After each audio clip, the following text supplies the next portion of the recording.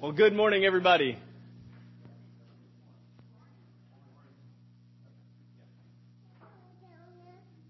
Well, it is good to have all of you here this morning. Thanks for joining us for worship together this morning. It's a beautiful Sunday that we can gather together and come together as God's people to worship Him. If you're visiting with us, let me tell you welcome. It's good to have you, and it's good to have you visiting with us this morning. My name's Patrick. I'm the pastor here at Bear Creek. And if you would, before you leave, in the narthex on your way out, there is a visitor card. We would love to know more about you and just sort of be able to reach you and get to know you a little bit better. If you would, before you leave today, just fill out one of those and put it in the offering plate in the back, and we'll be able to know a little bit more about you that way. But it's good to have you, and we're thankful to have you visiting this morning. If you look in your bulletin, I want to give you just a few announcements for you, things coming up this week. This Thursday, we have our growth group. So if you're part of the Thursday small group, we will have growth group at the parsonage at 6 on Thursday, looking at the second half of chapter 4 in the book we're going over by Von Roberts. Also, next Sunday, we have a congregational meeting. This is our typical twice-a-year meeting.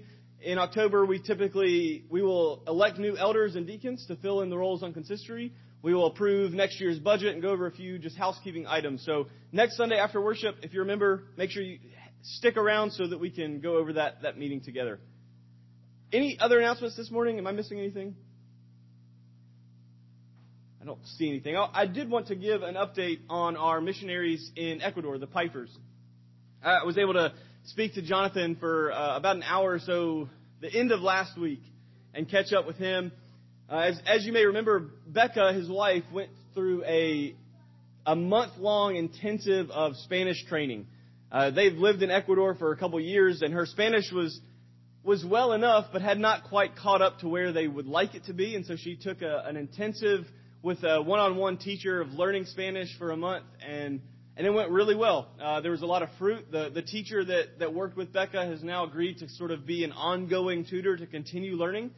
Just sort of build that relationship, which is even better because Jonathan says that he believes that this tutor is not a believer.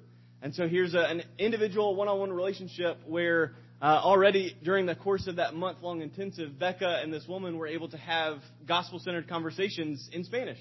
And she was able to ask questions and converse with her, which was really good. So continue praying for Becca and for her tutor for Spanish training. Also, when Bill, Michael, and I went down there 2 years ago now, we met a man named Mateo.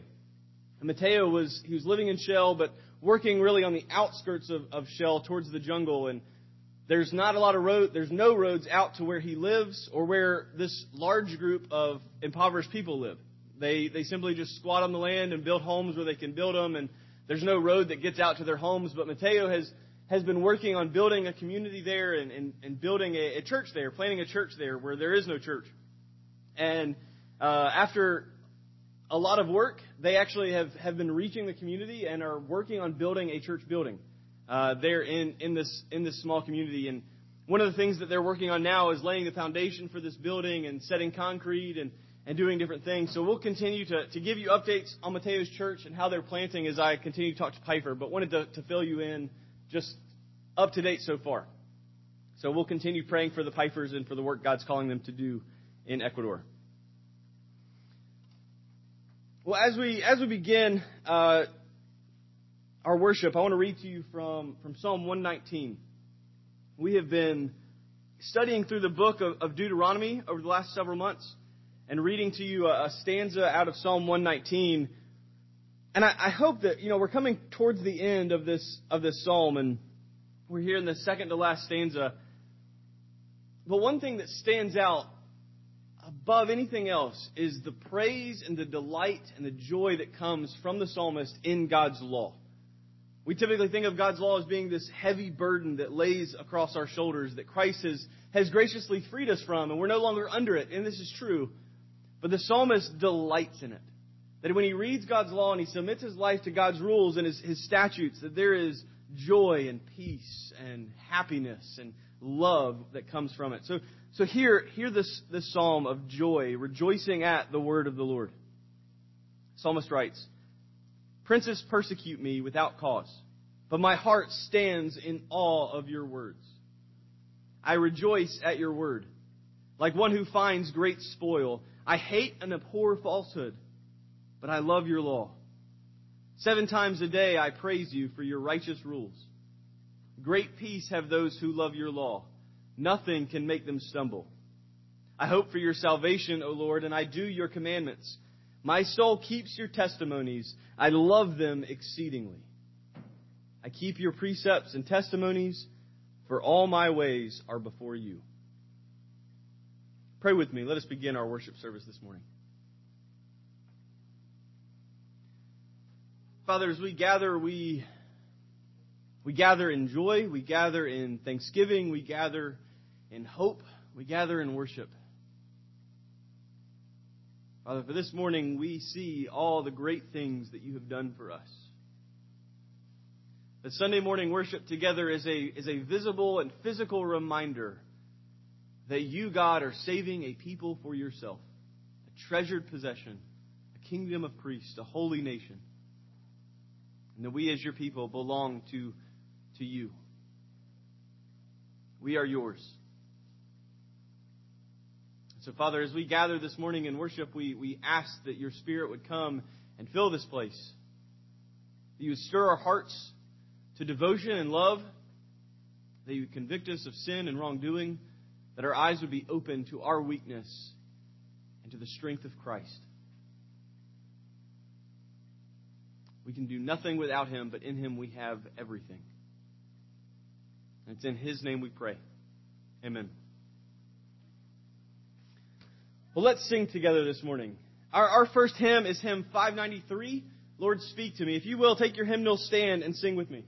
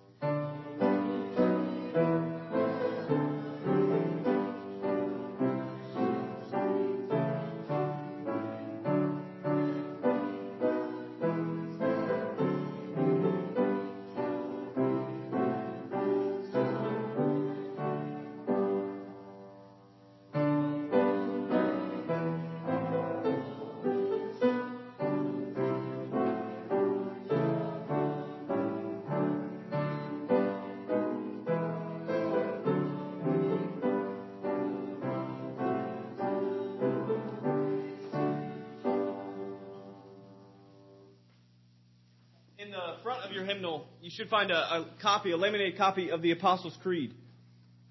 Every week here at Bear Creek, we recite this creed aloud together because it is a vocal reminder of what we believe. This is what we believe is taught in God's Word. This is what we believe is truth. And this is what unites us as God's people, this truth.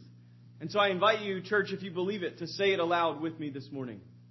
I believe in God, the Father Almighty, maker of heaven and earth, and in Jesus Christ, his only begotten Son, our Lord, who was conceived by the Holy Ghost, born of the Virgin Mary, suffered under Pontius Pilate, was crucified, dead, and buried. He descended into hell. The third day he rose again from the dead. He ascended into heaven, and sitteth on the right hand of God the Father Almighty. From thence he shall come to judge the quick and the dead. I believe in the Holy Ghost, the Holy Catholic Church, the communion of saints, the forgiveness of sins, the resurrection of the body, and the life everlasting. Amen.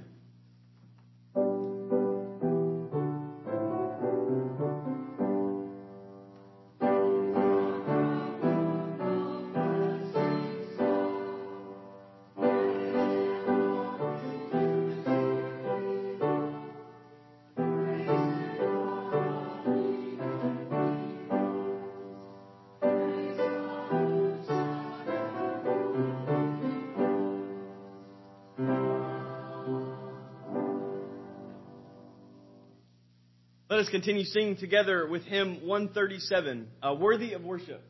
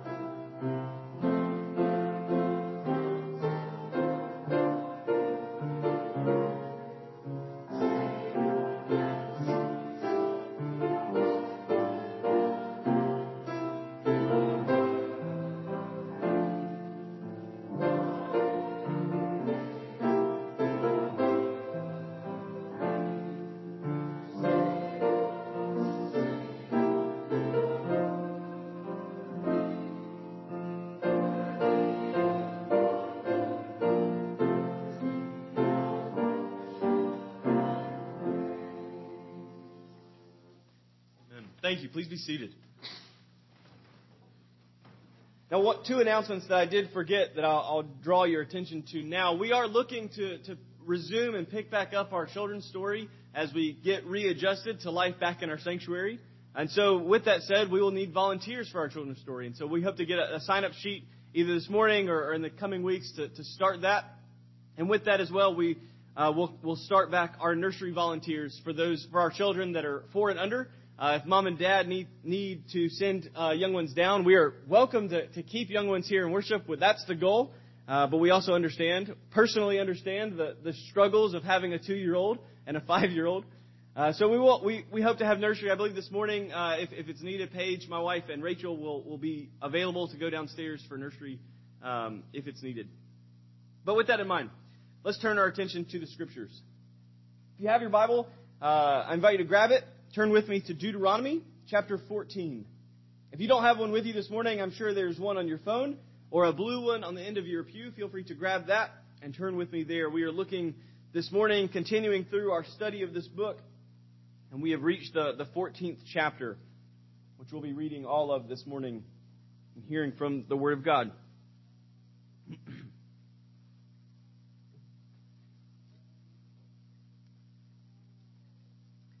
Deuteronomy chapter 14, beginning in verse 1. This is what Moses says to the people of Israel. You are the sons of the Lord your God. You shall not cut yourselves or make any baldness on your foreheads for the dead. For you are a people holy to the Lord your God. And the Lord has chosen you to be a people for His treasured possession out of all the peoples who were on the face of the earth. You shall not eat any abomination. These are the animals that you may eat: the ox, the sheep, the goat, the deer, the gazelle, the roebuck, the wild goat, the ibex, the antelope, and the mountain sheep.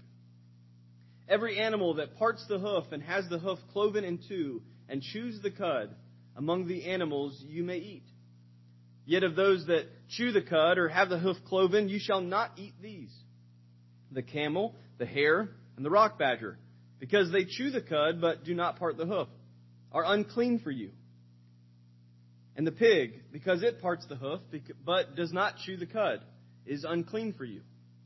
Their flesh you shall not eat, and their carcasses you shall not touch. Of all that are in the waters you may eat these. Whatever has fins and scales you may eat. And whatever does not have fins and scales you shall not eat. It is unclean for you. You may eat all clean birds, but these are the ones that you shall not eat: the eagle, the bearded vulture, the black vulture, the kite, the falcon of any kind, every raven of any kind, the ostrich, the nighthawk, the seagull, the hawk of any kind, the little owl, and the short-eared owl, the barn owl, and the tawny owl, the carrion vulture, and the cormorant, the stork, the heron of any kind, the hoopoe, and the bat. And all winged insects are unclean for you. They shall not be eaten. All clean winged things you may eat. You shall not eat anything that is died naturally. You may give it to the sojourner who is within your towns, that he may eat it, or you may sell it to a foreigner. For you are a people holy to the Lord your God. You shall not boil a young goat in its mother's milk. You shall tithe all the yield of your seed that comes from the field year by year. And before the Lord your God, in the place that He will choose to make His name dwell there, you shall eat the tithe of your grain, of your wine, and of your oil, and the firstborn of your herd and flock, that you may learn to fear the Lord your God always. And if the way is too long for you, so that you are not able to carry the tithe, when the Lord your God blesses you, because the place is too far from you, which the Lord your God chooses to set His name there, then you shall turn it into money, and bind up the money in your hand, and go to the place that the Lord your God chooses, and spend the money for whatever you desire: oxen or sheep or wine or strong drink, whatever your appetite craves. And you shall eat there before the Lord your God and rejoice, you and your household. And you shall not neglect the Levite who is within your towns, for he has no portion or inheritance with you. At the end of every 3 years you shall bring out all the tithe of your produce in the same year, and lay it up within your towns. And the Levite, because he has no portion or inheritance with you, and the sojourner, the fatherless, and the widow who are within your towns, shall come and eat and be filled, that the Lord your God may bless you in all the work of your hands that you do. The grass withers and the flowers fade, but the word of the Lord stands forever. Pray with me.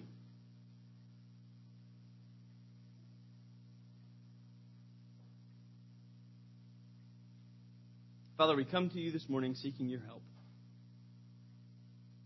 Having read your word aloud, help us to understand it.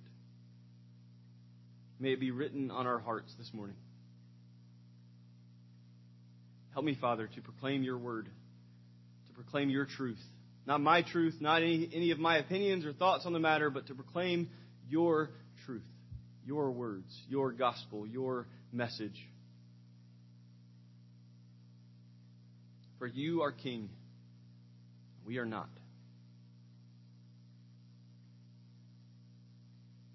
May the meditations of our hearts, may the words of our mouth be pleasing to you, O Lord. It's in Christ's name we pray. Amen. My grandfather was a career Air Force pilot. He flew helicopters for a number of years, traveled around the world, fought in Vietnam. He loved the Air Force and loved being a pilot. One of his stations, he was stationed in Saudi Arabia for a time, and he landed and was getting situated, was meeting his commanding officer, and his commanding officer, at the time that they were walking around the base, introduced them to a local man, a Saudi Arabian man who continued to invite various military officers to his house to eat. And he was constantly at the base, constantly inviting everyone, say, come eat with me, let me have you in my home and fix a meal for you. And shortly after walking away from the man for the first time, my grandfather's commanding officer turned and says, "Whatever you do, do not accept this man's invitation. Because if you accept this invitation and you come into his house, whatever he puts in front of you at the table, you must eat to the very last bite, or you will offend him beyond measure." So my grandfather, being a young man and probably a little bit more arrogant than he should have been, said, "What's the big deal? This man just wants to be nice." And so he accepted his invitation one day. And he came into his house, he met his wife and his family, and he sat down at the table. And this little saucer was removed, the appetizer, the first course. And as the lid came off of the plate, he looked down and found his food looking right back at him, as the eye of a camel sat there in a little saucer for his enjoyment and pleasure. My grandfather did not offend the man, but slurped down the slimy eyeball and continued to eat the rest of his meal. But I was thinking about this as I was looking at this passage this week. I couldn't help but think of this story that he shared with me and my brother when we were little. And just being amazed at the various food cultures and customs of all sorts of societies around the world, that no one eats the same thing or in the same way or with the same practices. Every culture's dinner table looks different in some way, shape, or form. And certainly as we come to Deuteronomy 14 and we read of the animals and the various things that Israel was commanded not to eat and what they were allowed to eat. I mean, even if we've never eaten kosher, we likely have heard the term before and have some general understanding of what it means. That Israel, Jewish people, were given by God a set law regarding what they could and couldn't partake, what they could and couldn't have at their dinner tables. We know that Israel was called to be set apart, to be distinct, to be holy and different from the nations around them. One of the clearest ways that this played out in everyday life was their diet. They didn't eat what others ate. They abstained and refrained and ate food a certain way. They stood out from everyone else because of this. Even archaeologists today, as they're digging through ancient cities and homes, and they find a home, they can find a bone pile, a refuse pile. And based on what is not there, what bones are missing, they can actually make the determination that this is a Jewish home because of what's not there compared to what's there across the street.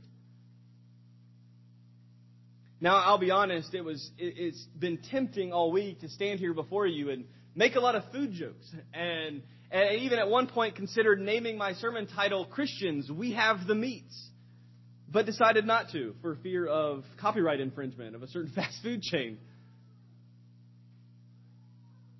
But it would be easy for us to stand here and read this passage and then thank Jesus for bacon and call it a day.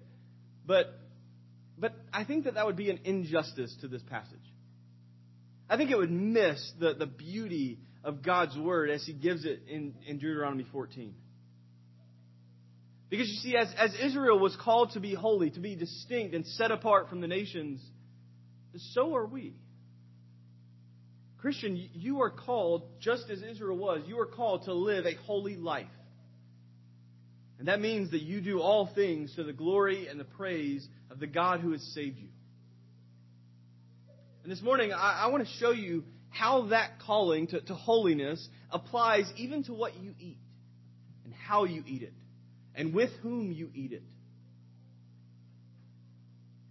Because the truth is, Christ is Lord. And if He is Lord, this means He is Lord even over our dinner tables.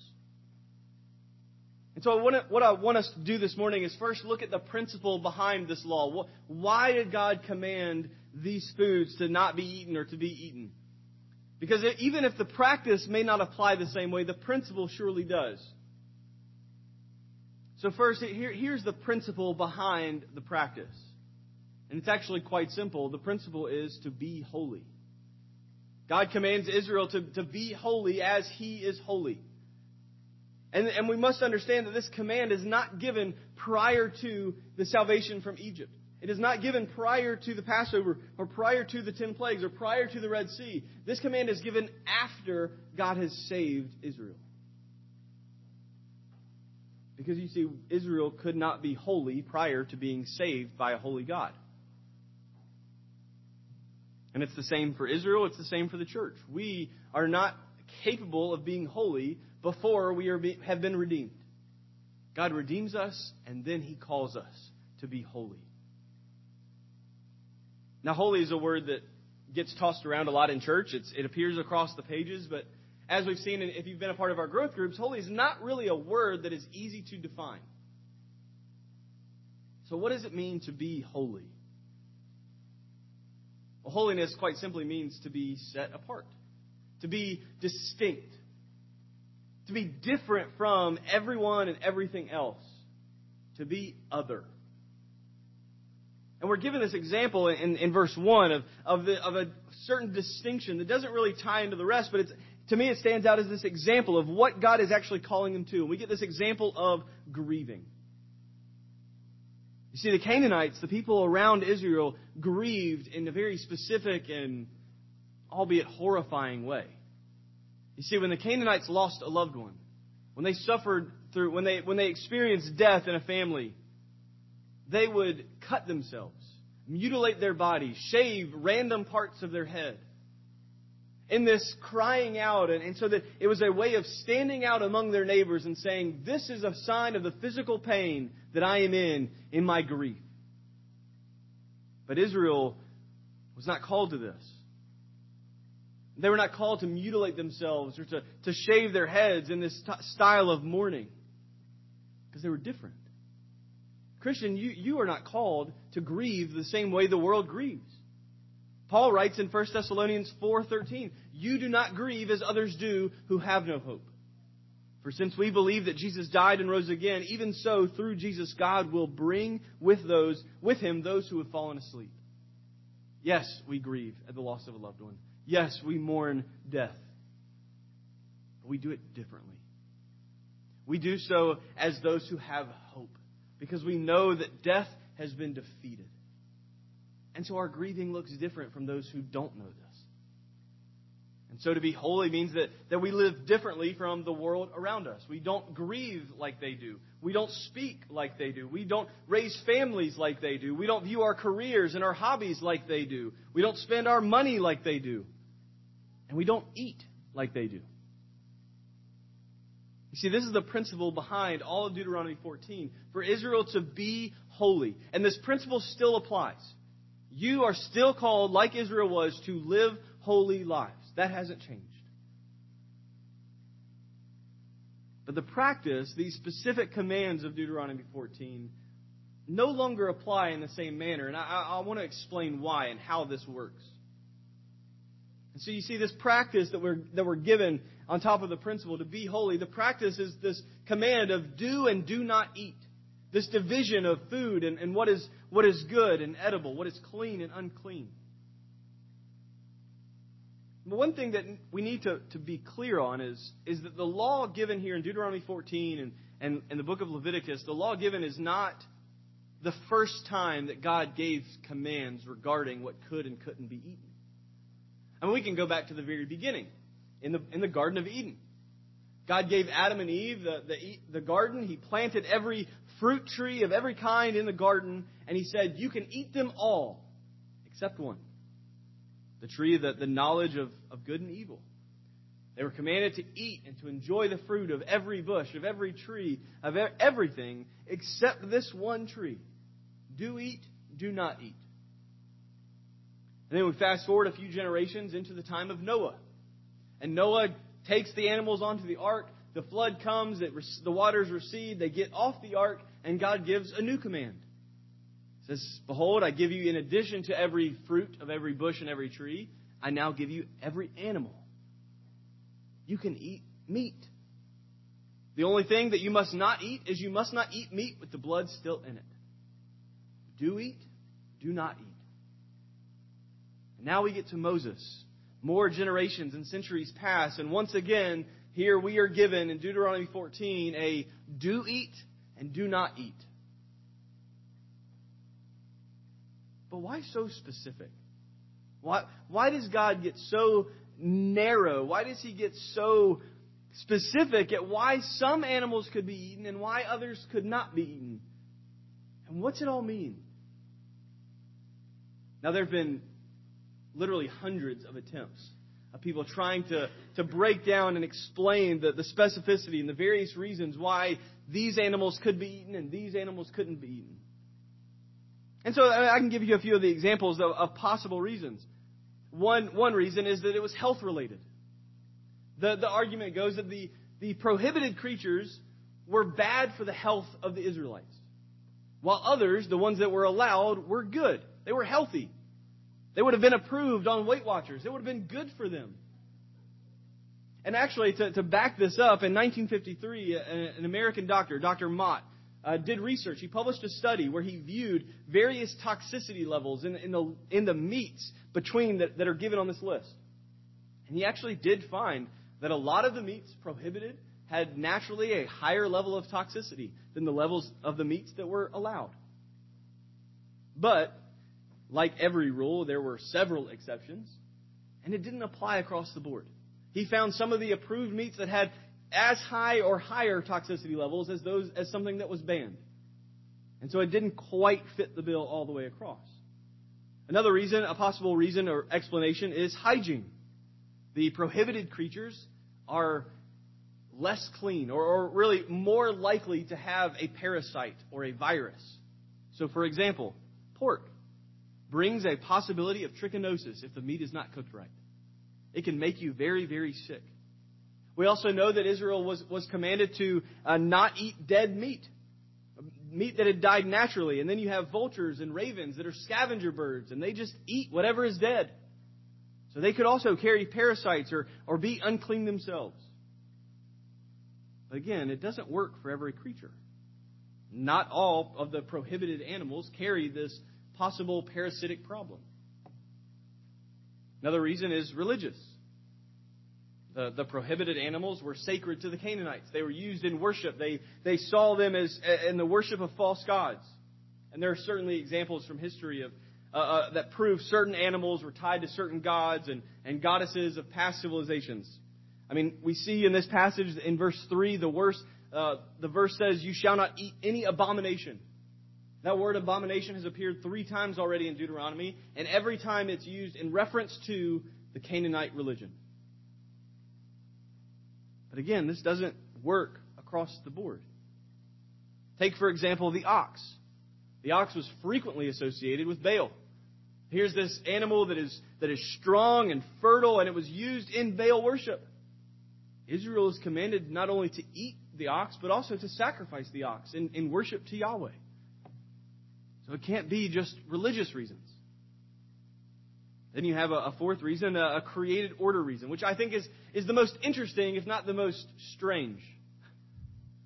This explanation says that the prohibited animals were abnormal in some way, shape, or form in the created order of God's design.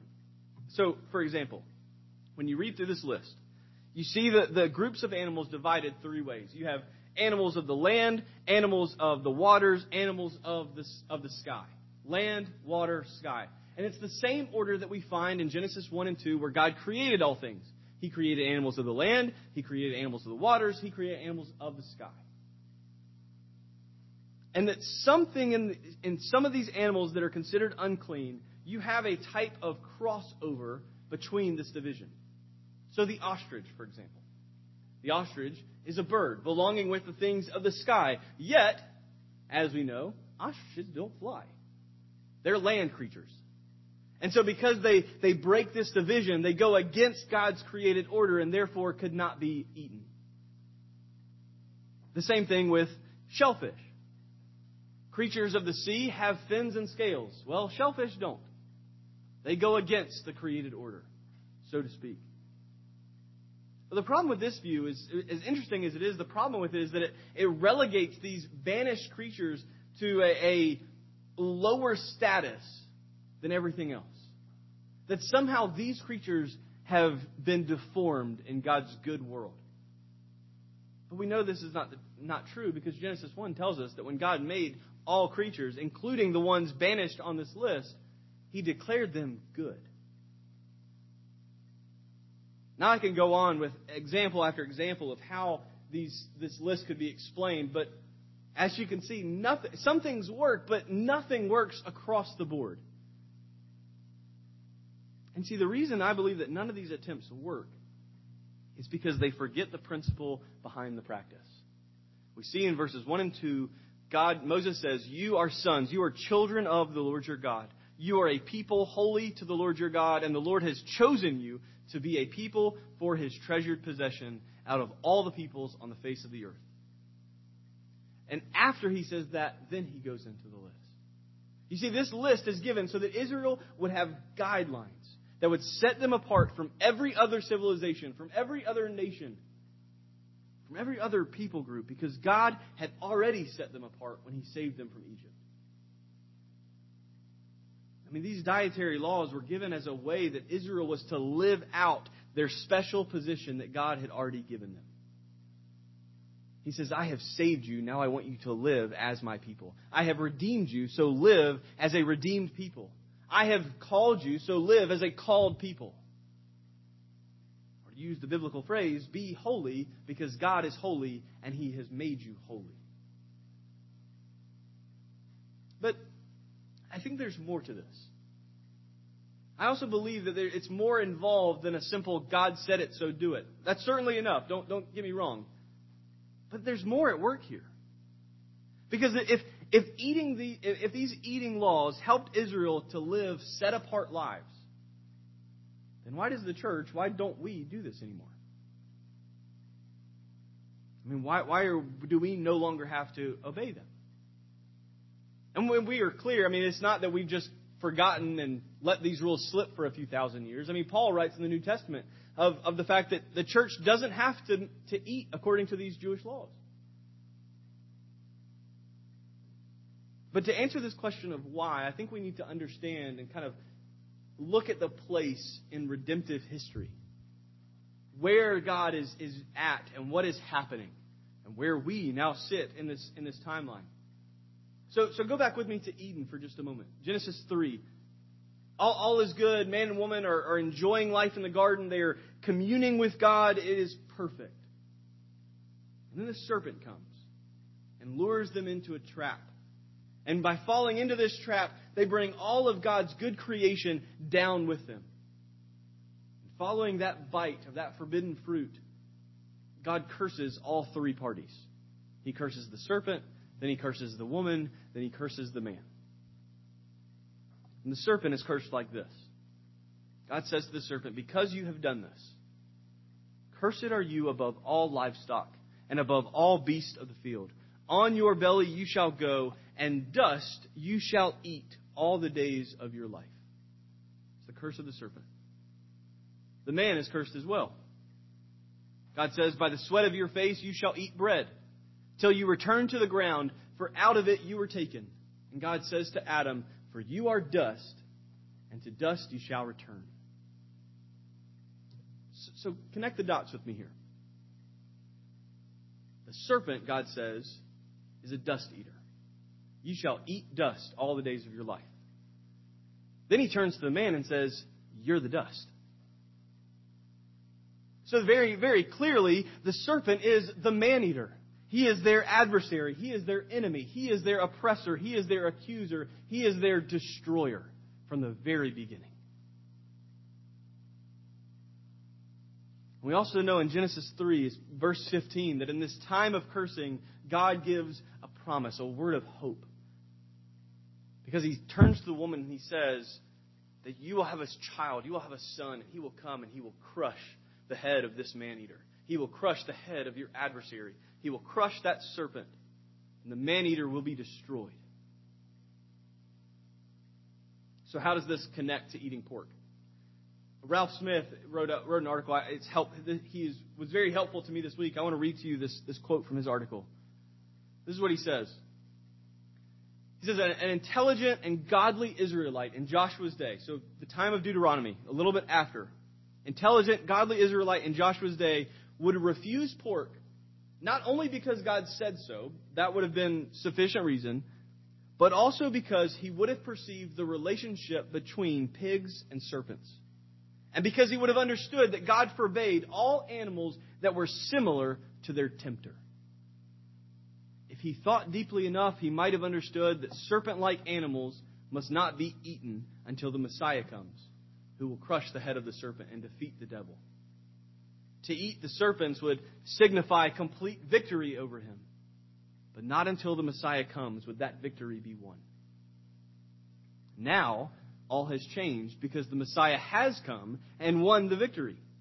For Christians, therefore, eating pork should not merely be seen as equal to eating beef or chicken. Pork, shrimp, and other formerly unclean foods are special. They are victory foods. Foods that were unclean under the law are now clean specifically and only because of the cross of Christ. By eating what was formerly unclean, we are confessing our faith in the victory of Christ and the cross. And he finishes, he says, we eat the serpent because Jesus defeated him. And this sounds like a joke, but I promise you it's not. Chicken and beef are great, but there's something special about pork and shellfish. And it's because of this. You see, when Israel ate, they abstained from these foods. And it was a reminder that the Messiah had not yet come. They were still waiting for salvation. They were still waiting for freedom. But now, when we see pork ribs on our plate, or shrimp and grits in the bowl, pulled pork on the platter, bacon in our breakfast, it's not just delicious, it's victory. I mean, these are not special foods. They are, like Ralph Smith said, they are victory foods. The serpent has been defeated. So we eat and enjoy. And now we are free to eat as we please. This is what Paul commanded the church in Colossians 2. He says, therefore, let no one pass judgment on you in questions of food or drink, for these are a shadow of things to come, but Christ is the substance. 1 Corinthians, Paul will say, whatever you do, whether you eat or drink, do all things to the glory of God. See, because of Christ, you and I are free to eat as we please. We are not holy or set apart based on our diet. We are not saved by what we eat or do not eat. Jesus told the Pharisees very clearly that a man is not defiled by what goes into his mouth, but what comes out of it. You want to diet? Then diet. And diet to the glory of God. You want to be a vegetarian? Then be a vegetarian to the glory of God. You want to be a vegan? Then go see a psychiatrist because something's wrong. No one should be a vegan. No, the point is that food doesn't save you. Jesus does. And in that salvation, there is freedom to eat and enjoy whatever it is you want to eat or enjoy, vegan or not. So at this point, you're probably sitting there thinking, all right, Pastor, I got it. So God wanted Israel to be different. He gave them these food laws, but now that Christ has come, the food laws no longer matter. So then, does God still want us to be different? And if so, how? And why does Deuteronomy 14 matter for us today? So let me start clearly. Yes, God wants you to be holy, to live differently, to be set apart from the world around you. And that command applies to every aspect of your life, including what you eat. But we practice holy eating differently than how Israel practiced holy eating. You see, we practice it not by what we eat, but how we eat and with whom we eat. So let me show you. Holy eating by how we eat. If you want to honor God by eating in a holy manner, then you eat joyfully in the presence of God. Eat joyfully in the presence of God. In the second half, beginning of verse 22 all the way to the end of the chapter, we get this command about Israel tithing. And I realize that tithing may not be connected in your mind to food laws, but it is connected because tithing was something they ate. Israel was commanded, you see in verse 22 and 23, Israel was commanded to bring their tithe to the temple and then to eat it in the presence of God. He says, you shall tithe the yield of your seed year by year. Before the Lord your God in that place that He will choose, you shall eat the tithe of your grain, of your wine, and your oil, and the firstborn of your herd and flock. God said, bring your firstborn, bring the first fruits of your fields, bring it all and eat it in front of me. It's almost like a chef at a 5-star restaurant walking the floor of his restaurant just so he can see people enjoying what he's made, enjoying his food, enjoying his dinner. And how much joy that brings that chef to see people just indulge themselves on the things that he's given them. This is exactly what God said. God says, I want you to just come and bring your food, bring the blessings that I've given you, bring them before me, and eat them and enjoy them. And let me watch you do it. Because God delights in seeing His people delight in His blessings. I mean, the purpose of this command is really quite incredible. That a God would command His people, come eat with me. Just come into my presence and just have dinner. Eat good food. And this process was not meant to be burdensome. It was meant to bless Israel. He even gives a caveat. He says, look, if the temple's too far away, we see this in verses 24, 25, 26. If the temple's too far away, look, just sell your first fruits, sell the first of your flock, and take the money that you make and bind it up, hold it tight, and then bring it to the temple later. And when you take that money, you bring it to the temple, you buy whatever you want. Buy whatever your heart desires, whatever appetite you have, whatever craving or urge you have to eat, buy it. And then eat that in the presence of the Lord. But you see, now as the church, we have no temple. We don't have a place that the Lord calls and says, come and eat in my presence. Because you see, as we've seen already in Deuteronomy, we are the temple of the Lord. His Spirit dwelling within us. We no longer have a temple, we are a temple. So we no longer bring our food to a special place to eat in God's presence, but we eat every meal in His presence. Every meal is one more reminder of His provision to you. Every plate is a serving of His blessing in your life. Every bite is a taste of His goodness.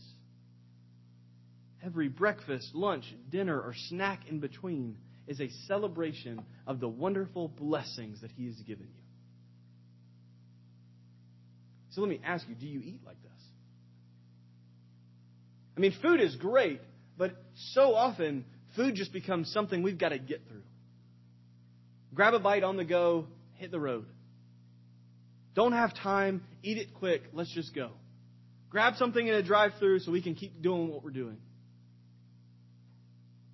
But do you celebrate the goodness of God in your food?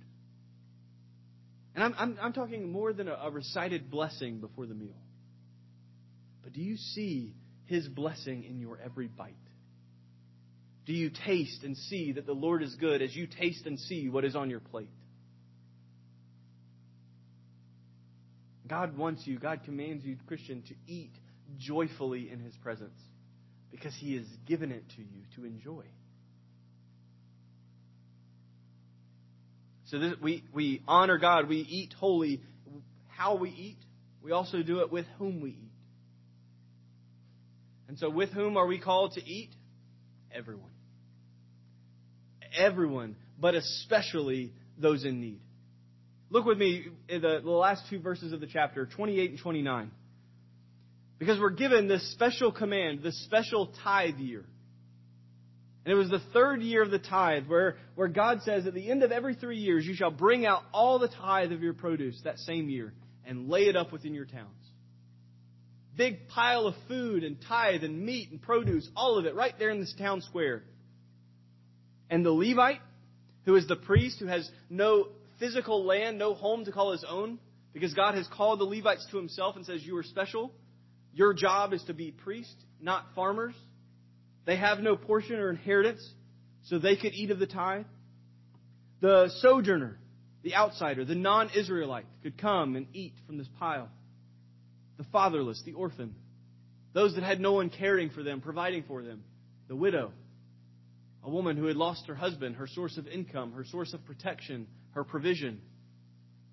Come and eat. You see, the blessing was given to bless others. I mean, it wasn't that some were self-sufficient and that others were not, but that both groups here, those that God blessed and those that God didn't, were commanded to learn dependence upon God through this third tithe year. Because you see, those that had the blessing, those that had the produce, those that had everything God had given, They tithed and they gave back to God who had made the provision for them. They did it year after year after year as this reminder that God was the source of their provision, of their sustenance, of their blessing. He gave it to us. And we give back a portion to Him. But every third year, they were reminded that not everyone was as blessed as they had been. There were those who went without while they had more than enough. And so on this third year, they were commanded to use their blessing to bless everyone else. And those that lived without the blessing, the outsider, the stranger, the fatherless, the widow, the Levite, you see, they lived every year dependent upon the Lord. I mean, maybe some of you have been in a place like this where you're unsure of where meals would come from, of what you're going to eat tomorrow. These people had lived life like that. They were unsure of where their next dinner would be. And the only thing that they could do was to depend upon the Lord and say, God, just feed me. Give me something. Whatever that something is, I'll take it. And they were reminded of their dependence upon the Lord every time their stomach growled. But every third year, it became real to them as this visible sign that they were commanded to come and eat of the tithe of the Lord. Here's this pile of food and pile of resources that actually belonged to God. It has His name written over it. People had given it to God, and God said, here, take it. Eat it. And though it belonged to the Lord, He gave it back to them to provide for them, to feed them, to nourish them. Now, the church, we no longer have a third tithe year. But we do have a dinner table. One of the greatest blessings that you can give to someone is to invite them into your home and have dinner with them. Share a meal together at your table. Because you see, this invitation is far more than just saying, let me feed you, let me put something in your belly. This invitation into your home is saying that God has blessed me in so many ways. And I want to share these blessings with you. I want to share my home, my family, my food, my table with you. So come and eat. And this is like my grandfather's friend in Saudi Arabia. He was begging for someone to just come and eat with him in his table. Come into his house and share his food. What would it look like if the church adopted that strategy? What would it look like if you and I went and we had to beg people to come and eat in our homes? Open your home, church. Open your table. Let down the gate, tear down the walls that are guarding so many of your castles, and let people inside. Bring in the stranger. Bring in the orphan and the widow. Bring in the homeless. Bring in the outsider. Bring in the brother or sister. Bring in the Muslim. Bring in the atheist. Bring in the non-believer. Share with them everything that God has given you. And sit at your table with you.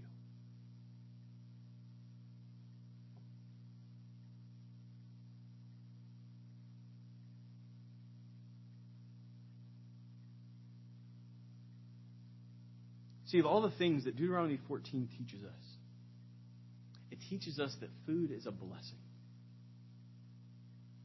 It is a wonderful blessing. One that many of us are looking forward to partaking in just over 30 minutes from now. You're going to eat lunch today. You're going to eat dinner today. Who are you doing it with? You see, meals and what we eat means so much more than fats, proteins, and carbs. Your meal means more than its nutritional value. So eat. Church, you are commanded to eat because God is good and He gives good things to you. So eat. Eat because God has saved you and redeemed you for Himself.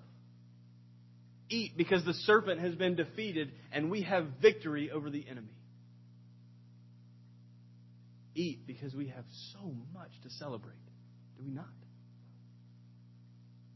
Eat and invite because we have so much to share. Pray with me. Father, you are good. We know this. We know this from the food that you put before us every meal. We know from the blessings that you give us, that you pour over us, that you are good and greatly to be praised. Father, forgive us for all the times that we think lightly of the things you've given us, of the food that you've put before us. Teach us thanksgiving. Teach us gratitude. Teach us celebration. Teach us invitation. That we may eat good food and that we may celebrate the victory of Christ over that serpent. Thank you, Father. It's in Christ's name we pray. Amen. Well, here at Bear Creek, we respond to the preaching of God's Word by taking communion together. Now, if you don't have communion but would like it, Ron is at the back. If you just raise your hand, he'll bring it to you. But let me give a few instructions before we come to the table together. So whether or not you're a member at Bear Creek, I'm not concerned about that in regards to the table. What matters more than membership at this church is faith and membership in the actual body of Christ. So if you're a believer, if you have confessed faith in Christ for the forgiveness of sins and stand united with Him, then you are welcome to this table. Not because I say so, but because Christ has brought you here. If that's not you, if you're not a believer, then this wafer and grape juice won't do a thing for you. Don't take it. But rather, take Christ instead. Because He saves. He satisfies. He redeems. What we eat doesn't save us. Christ does. Christian, I can think of no better way to honor the teaching of Deuteronomy 14 than to come to a table together. Specifically, the Lord's table. And share a meal, a taste of a meal. Because here at the table, we are reminded of two things. First, in the bread, we are reminded of what Christ has done. The serpent defeated. And how is that serpent defeated? By the death of Christ, the death of God's own Son. God said in Genesis 3 that serpent would strike the heel of Eve's offspring. And He did. That son of Eve died as the serpent struck. But in His death, the head of that serpent was crushed under His heel. And 3 days later, to signify and to prove it, that son of Eve walked out of the grave 3 days later. He died, but He is dead no more. The body of Christ broken for you.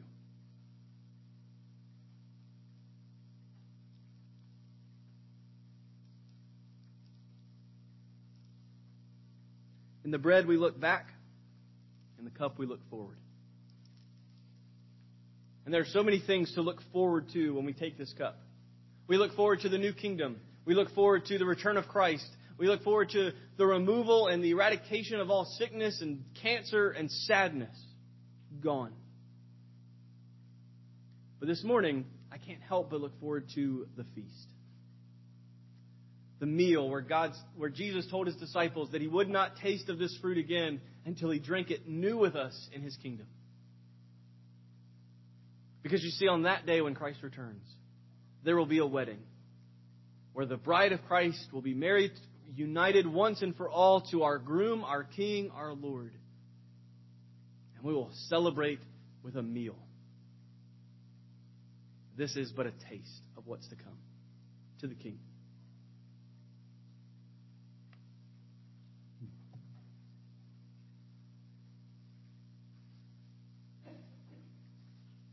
Let's sing one more song together before we go. Our final hymn this morning is hymn 466. Take my life and let it be. Stand and sing.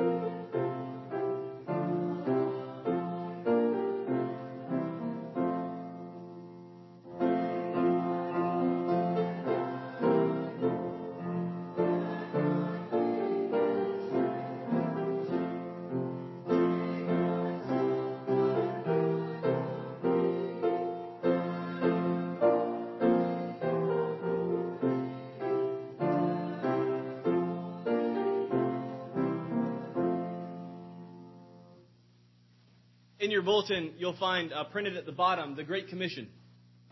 This is our benediction week in and week out, and we say it aloud together because this, as the final commands of Jesus, this is what we as His people are called to do. Go and make disciples. If you're thinking and trying to figure out a way to do that this week, let me just point you again. Have a meal with somebody. Have a conversation and share the blessings of the Lord with them. I invite you to say the Great Commission aloud with me. And Jesus said to them, all authority in heaven and earth has been given to me. Go therefore and make disciples of all nations, baptizing them in the name of the Father and of the Son and of the Holy Spirit, teaching them to observe all I have commanded you. Behold, I am with you always to the end of the age. Go in grace.